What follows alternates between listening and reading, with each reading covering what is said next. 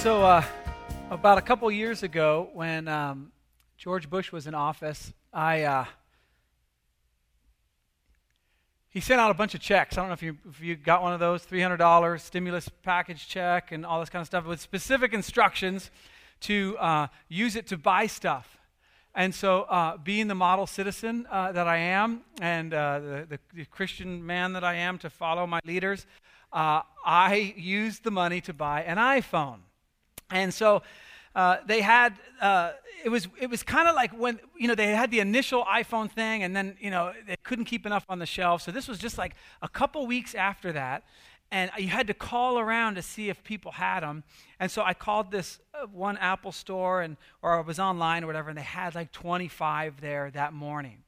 So I showed up early and I brought my son with me. Now, at that time, he was 8 years old. And so the deal was with my wife was that I was going to get an iPhone, but I had to babysit for the morning as penance. And so we're in line, and my son's awesome now being older, but at the time, he was 8. And just so you know, those of you who aren't there yet with their kids, that's not a good place for an 8-year-old boy. Is standing in line for a couple hours waiting to get an iPhone. So we're there, and it hits me. I know what I'll do. I'll have him run. So what we did was, we were in an outdoor mall, kind of, and I said, "You see that plant down there?" And he said, "The green one?" And I said, No, the one way down there.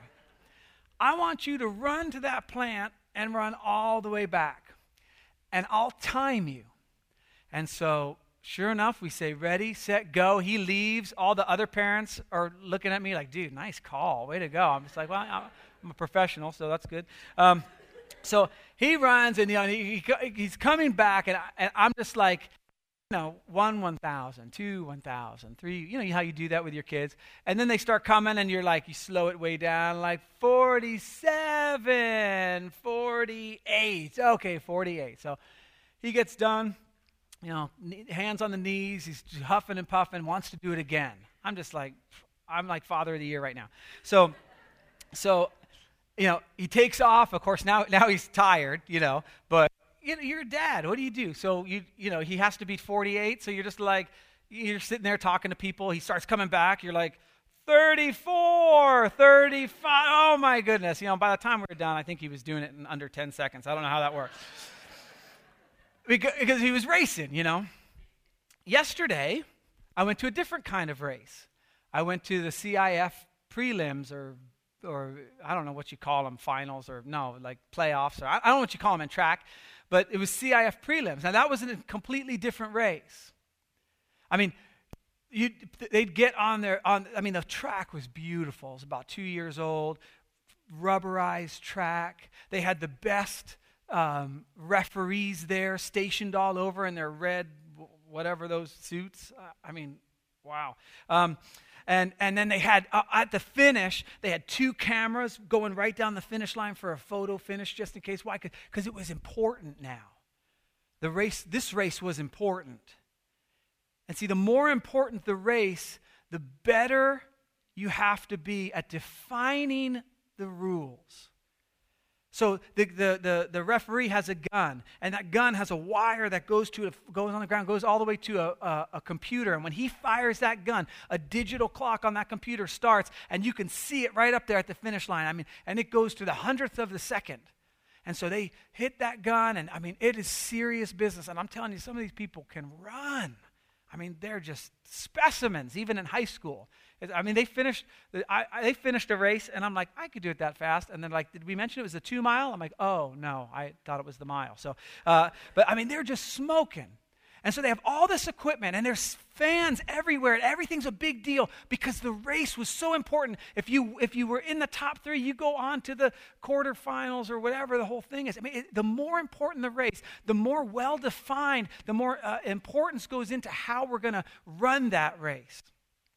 And we see this all the time, in football now. They got the, you can do the instant replay. And they got HD cameras from all different angles. Why? Because we want to get it right, because if it could be just 1 inch and they don't get that first down and the game's over and it's lost, and that's important to them.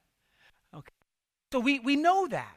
The more important the race, the more we have to be on the rules, the more clear everything has to be. Imagine now if all this training goes on and it's CIF and it's the CIF finals. I mean, you're going to be the conference champion, and you get down, and I mean, they take it so serious. They got the blocks, and the blocks are all measured out perfect, and you get down and you're in your blocks, and I'm not going to do it because I won't be able to get back up again, but you get your fingers right up to that line, and they say, on your mark, and then you see the guys, they shake out their legs like that, and on your mark, get set, and their butt goes up in the air, and they fire the gun, and the guy goes, 1, 1,000, 2, 1,000, 3, 1,000.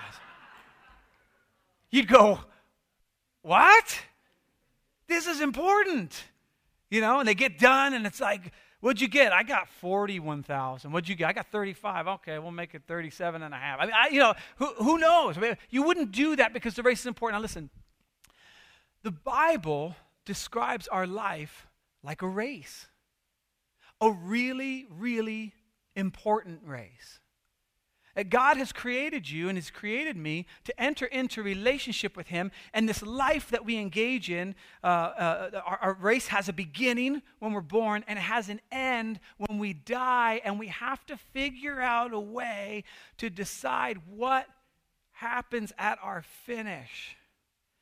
And what I want to talk about this morning is kind of a doctrine or a kind of a thing that's invaded even the church, but it's very common, and it's the belief that good people go to heaven.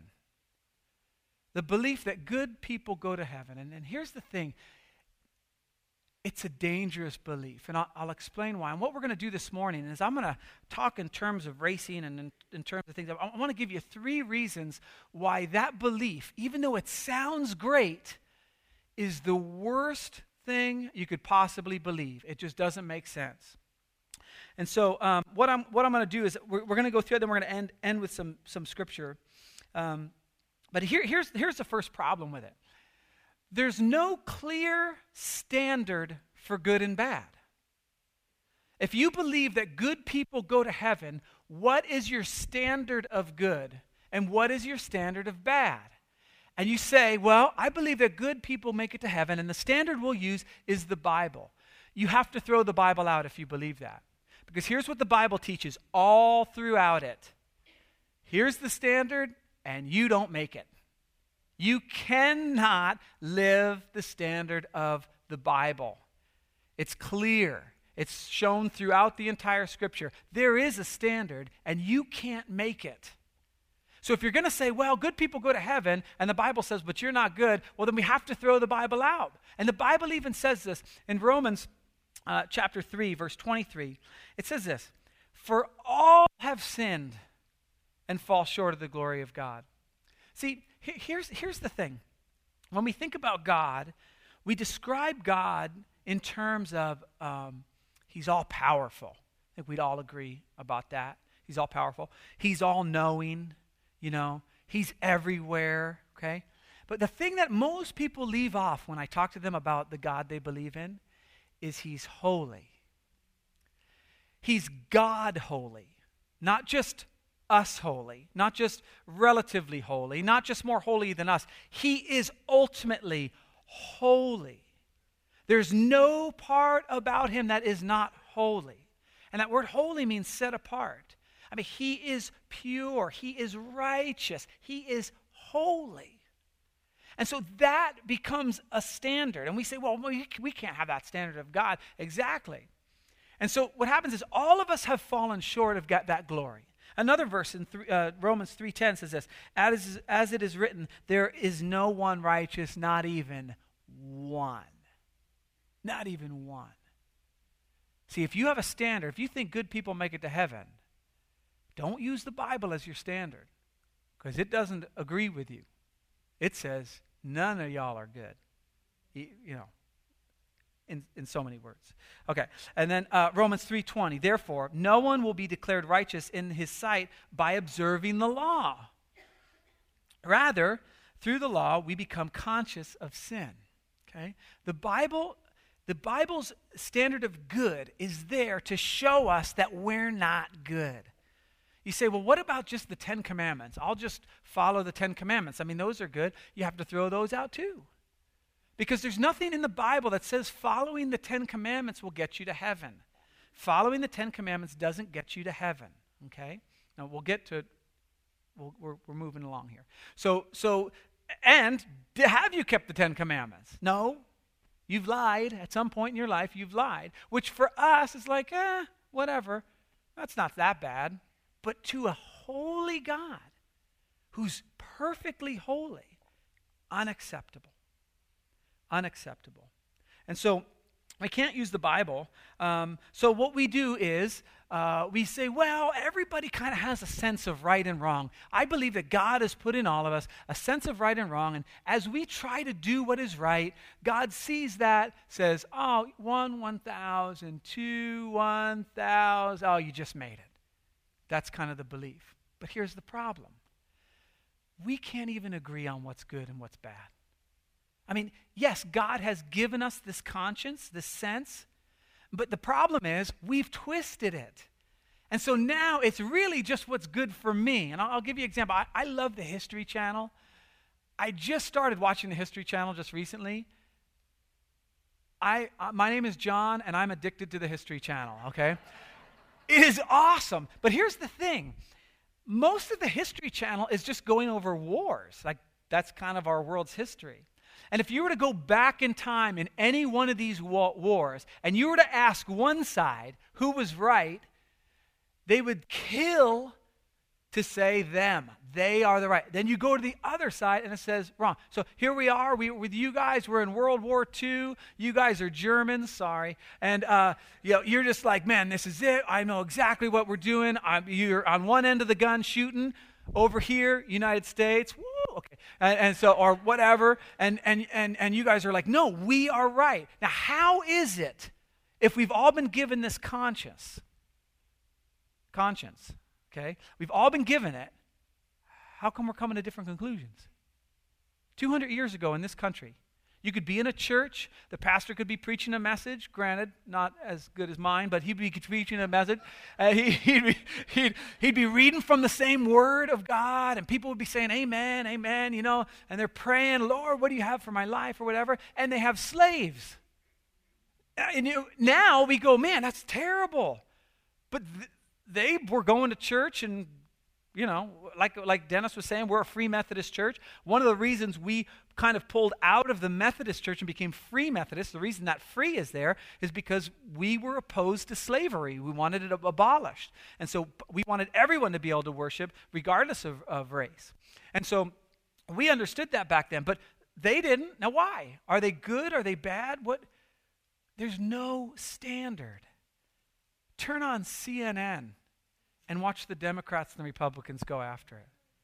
I mean, they just are going crazy with each other. This person, and what? They believe they're right. Same conscience given to all humans, and yet we can't come to a standard of what is good and what is bad. Now, second issue. We don't know what the passing grade is. Let's say we could decide what was good. How good do you need to be to make it to heaven? I don't know, a D, a C?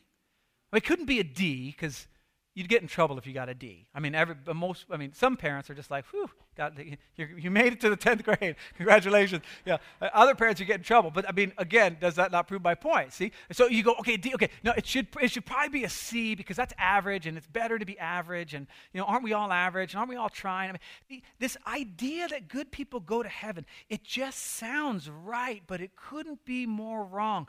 What's the standard of good? What's the standard of bad? What's the passing grade? So we level it on a C. Okay, it's a C. How do we weigh what's good? If I give money to a homeless person, can I watch an R-rated movie? If and what I love, my favorite standard is this one.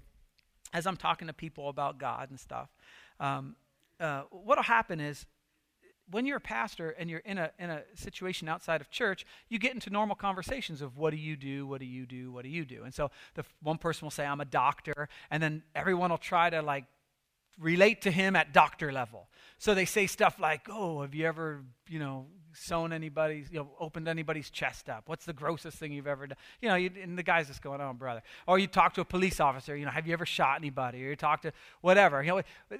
It's really bad when you're a pastor. Because you go, oh, and I'm a pastor. And they go, yeah, I believe in God. I'm like, so do I. What does that have to do with anything, right? And so it's awkward and it's weird and all this kind of stuff. And if you're playing golf, they usually have to apologize for the last 8 holes. I normally don't talk like that, but see, I have Tourette's syndrome and I don't know, and all this kind of stuff. And so it gets into God and everything, and I believe in God, and I just love having people defend their faith and say, well, what is he like, your God? What is it? What is this? And so finally we get to this thing, this idea that's so pervasive of, well, good people are going to make it to heaven. And basically this is the step. Well, I've never killed anybody. Oh, no more questions, Your Honor. I'm done. I don't have anything. I can't answer that. Wow, you haven't killed anyone. I think he's good to go. He hasn't killed anyone. What kind of standard is that? Now listen, what if he did kill somebody? Is he disqualified under our passing grade?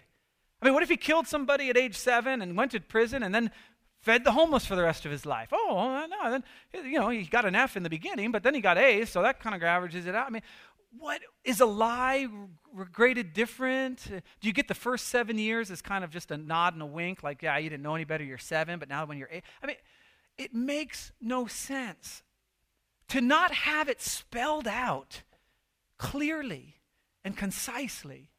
Would be unfair. Imagine my daughter, who's a teenager now, or has been for, I don't know, I don't even want to talk about it. No, I'm just kidding. Okay, my daughter, okay, she's 16, so let's say she goes out with her friends. And I say, okay, here's the deal. You can go out with your friends. I want you back. If you are 1 second past your curfew, you will never go out again. She says, oh, okay, what's the curfew? I'm not going to tell you. You just worry about getting back here on time. Okay, well, can you just give me like a ballpark? No, I can't. It's in there somewhere. So you just, now listen, which is more unfair? To say your curfew's 9 and all our friends are like midnight, but I've defined it, and I say, you're past a second past 9, you're not going to go out again. And here's the thing, where are you going? Oh, we're going into Whittier. Okay, you bet when you come back, leave room because you might get in traffic. The 605 gets backed up at the 5 and all this kind of stuff. And I'm helping her get, okay, which is more loving? To give her a definitive law to say, this is it, 1 second over and you're done, and I give her the time, or to just go, hey, good luck. I'm not going to tell you what the grade is. You're just going to have to hope at the very end you're going to figure it out. Or you get a job and you're at your cubicle and you're excited and it pays great and it's the answer to your dreams, and your boss comes up and says, hey, here's the deal. We've hired you. We're excited that you're here. In 2 months you're going to get an evaluation, and if you don't get to some certain standards, we're going to fire you. Oh, okay, what are the standards? We're not going to tell you. Just good luck. Work hard. Well, what do? We don't give that information out. You just do your best, and we'll figure it. Well, what's my job description? Yeah, we don't really do those. What am I going to be evaluated on? Well, you'll know when you get there. What in the world? And yet this is good people go to heaven doctrine. What? By what standard? I don't know. Good. Good for who? Well, good for God knows. Could he tell me? No. We're just going to. You just figure it out. He'll know. He sees your heart, and you know. Well, what happens at the end? You'll figure it out. Let's say the grade's 80%, and God's up there, and you got a 79.99999. How you walk up and God's going, it doesn't happen this way, just so you know. I'm just doing it for the thing. For those people, like, oh, it's not in the Bible, okay? So you walk up and God's there and he's like, oh, let's see what you got. Pulls out your report card. Oh, 79.999. You're like, oh, that's pretty good. That's close to a B average there. I'm doing all right. And he's like, nah, it was 80%. As a matter of fact, if you had given $1 to a homeless person, it would have put you over the edge. But Peter, look at that. Peter's like, yeah, it's a 79.9. See you later. Is that a loving God? See, to say there's one way to heaven for us sounds so closed-minded and sounds so harsh and sounds so unloving. But is it? It's not. See, good people go to heaven. How? What's good? What's bad? If you even knew good and bad, how do you weigh what's good and bad? You've never killed anybody. What if you tried to kill somebody and it didn't work? What if you helped somebody kill somebody? None of it just doesn't make any sense. The third thing that I want us to see is it makes it appear like we have more insight into this than Jesus. Like, see, Jesus has spoken on this issue. And if there's going to be an issue about where you spend eternity and how you enter in a relationship with God and how you get over this sin problem, I think Jesus would probably be a pretty good authority on this. And the good people go to heaven thing says, yeah, Jesus didn't know what he was talking about, or he's a liar, or whatever. See, here's the deal. Why would we place our eternity on the back of a system we invented ourselves? Well, why would we take a risk and go, yeah, I think I'm going to make it? Why? Couldn't tell you. Just think I'm good enough. What's good enough? Don't know, but I'm pretty much there. What's the grade scale? Yeah, so Jesus talks about this. Here's what he does. See, Jesus came down at a time. Jesus is the Son of God. And God sent his only son, Jesus, who was fully man and fully divine, and he sends him down at a time when there were people who believed this very doctrine, probably at the height of it. They were called Pharisees. And their job, their full-time job, was to define exactly what we're talking about. How good is good enough? And so they had a whole system set out.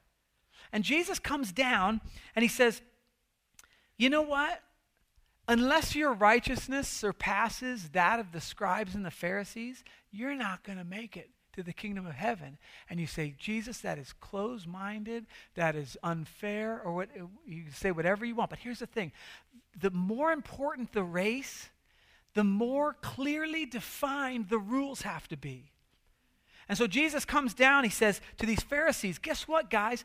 You're not going to make it. But guess what, evil person? Your sins are forgiven. And here's the point of the sermon, and you can write it on. There's one part on your notes there that you can write. Forgiven people go to heaven. Not good people. Forgiven people. Do you know how freeing that is? Do you know how amazing that is? It releases me from having to go, am I good enough? Did I do it right? What am I going to do? I believe in God. I believe there's a heaven. I believe there's a hell. It's eternity. This race is important. How I cross that finish line without being disqualified is important. I am so glad I don't have to figure it out myself. That's why it's called the gospel. It's called the good news. There's good news. There is an important race. And your eternity rests on this race, on how you finish, on how you do not disqualify yourself by running within the rules that God has set out. And you say, but man, one way to heaven, Jesus, it's the most loving thing ever. I want to read a scripture to you. I told you we're going to get into the Bible. It's in Romans chapter 10. And what it does is, Paul's talking to the church in Rome, and Romans is a real doctrinal book. I mean, he really gets to some heavy issues in Romans. And in Romans chapter 10, verse 12, he gets to the heart of what we're talking about. And he says this, he says, for there is no difference between Jew and Gentile. The same Lord is Lord of all and richly blesses, listen, all who call on him. For everyone who calls on the name of the Lord will be saved. It's not closed-minded. It's the fairest system ever. Everyone qualifies and everyone can finish. Hey, you go to the CIF things, you know, it's the top three, then the top three, then the top three, and then there's a champion, and that's it. The way God has designed is, look, there are rules, but everybody's qualified. We can all enter the race, and we can all finish. And this race is important. There's no difference between Jew and Gentile. The same Lord is Lord of all. It's not based on what we think is good, what we think is bad. It's based on Jesus Christ and a relationship with him, which anyone can enter. There's a famous verse in the Bible, and you'll see it sometimes if you go to baseball games or whatever. You see a guy with real big hair. He'll hold up a sign, or sometimes you'll be walking in the city, and there'll be someone with a sandwich board that says, turn or burn or whatever, and it's got the verse written on it, and it's John 3:16. And even if you don't believe in God, or you're just kind of new to this whole thing, you probably know parts of it, because it speaks to this issue perfectly. And it says this: for God so loved the world. You guys are going, you're a pastor and you have to read this? Too bad. I get the versions all mixed up. For God so loved the world that he gave his one and only Son, that whoever believes in him shall not perish, but have eternal life. It's such a fair system, it's almost unfair. I mean, it's so inclusive. It's like, man, everyone who believes in the name of Jesus and what he did on the cross, everyone who accepts the standard of I'm not good enough, I can't make it, and yet Jesus dies on the cross for my sins. I want that. I want to give my life to that. I want to run a race that's marked out for me. I under those guidelines, that's exactly what it says. God loved the world. He gave his one and only Son, that whoever believes in him shall not perish. You don't have to be good enough. You just have to be forgiven. Those are the rules. And they're very, very clear, because the race is important, and we want to make sure we get it right. I want to read one other section of Scripture, and this is kind of going back to the idea of the race. The author of Hebrews is writing with a lot of imagery. And so prior to this verse we're going to read, he's been talking about these people who've run the race before, and what they had to endure and what they had to see and kind of how it was marked out for them. And it goes down, they were tortured and they were sawn in two and all this gross stuff. And they went through all this kind of stuff, and you're like, man, how do you get past, how do you do that? If the race is important, how do I run that way? And basically the answer is faith. We do it by faith. We can't prove it. We just say, God, there's a stirring in my spirit. I just know it to be true. I don't measure up to you. You are holy. And I need your Son, Jesus, to forgive me. So it's called the Hall of Faith. And what they do is they kind of, the writer of Hebrews paints the picture of the stadium and then places all these guys and gals who've gone before and have made it in the stands. And they're in the stands looking down at us, cheering, going, you can do this. Yes, that's it. Faith in Christ. That's it. They know. They're sitting, they're done, and they're watching. And here's what it says in Hebrews 12. It says this: therefore, since we're surrounded by such a great cloud of witnesses, let us throw off everything that hinders and the sin that so easily entangles us. And let's run with perseverance. Listen, the race marked out for us. It's not an arbitrary race. It's not just run wherever you want, go around, and you know what? God will look at it and go, hey, you clocked in 12 miles, good job. He's not going to sit up there and go, 1,000. Oh, man. There's a race marked out for us. So he says, get rid of all the stuff that's holding you back. These guys went through it and they know, they're cheering. They're saying, yes, faith in Christ. Faith in Christ. God can do it. Just stay on the course. Stay on the track marked out for you. Now, so how do we do that? How do we do that? I mean, how do I have this? Now, listen, this is the greatest part. In verse 2, so great, I'm stuttering. Listen, let us fix our eyes on Jesus, the author and the perfecter of our faith. See, good enough just ain't good enough, because we don't know what good is and we don't know what enough is. And so we run this race with faith in Jesus Christ, what he did on the cross. And the Bible, the law, this book says, here's the standard. You're not good enough, but guess what? God paid for your ticket. You just have to accept it.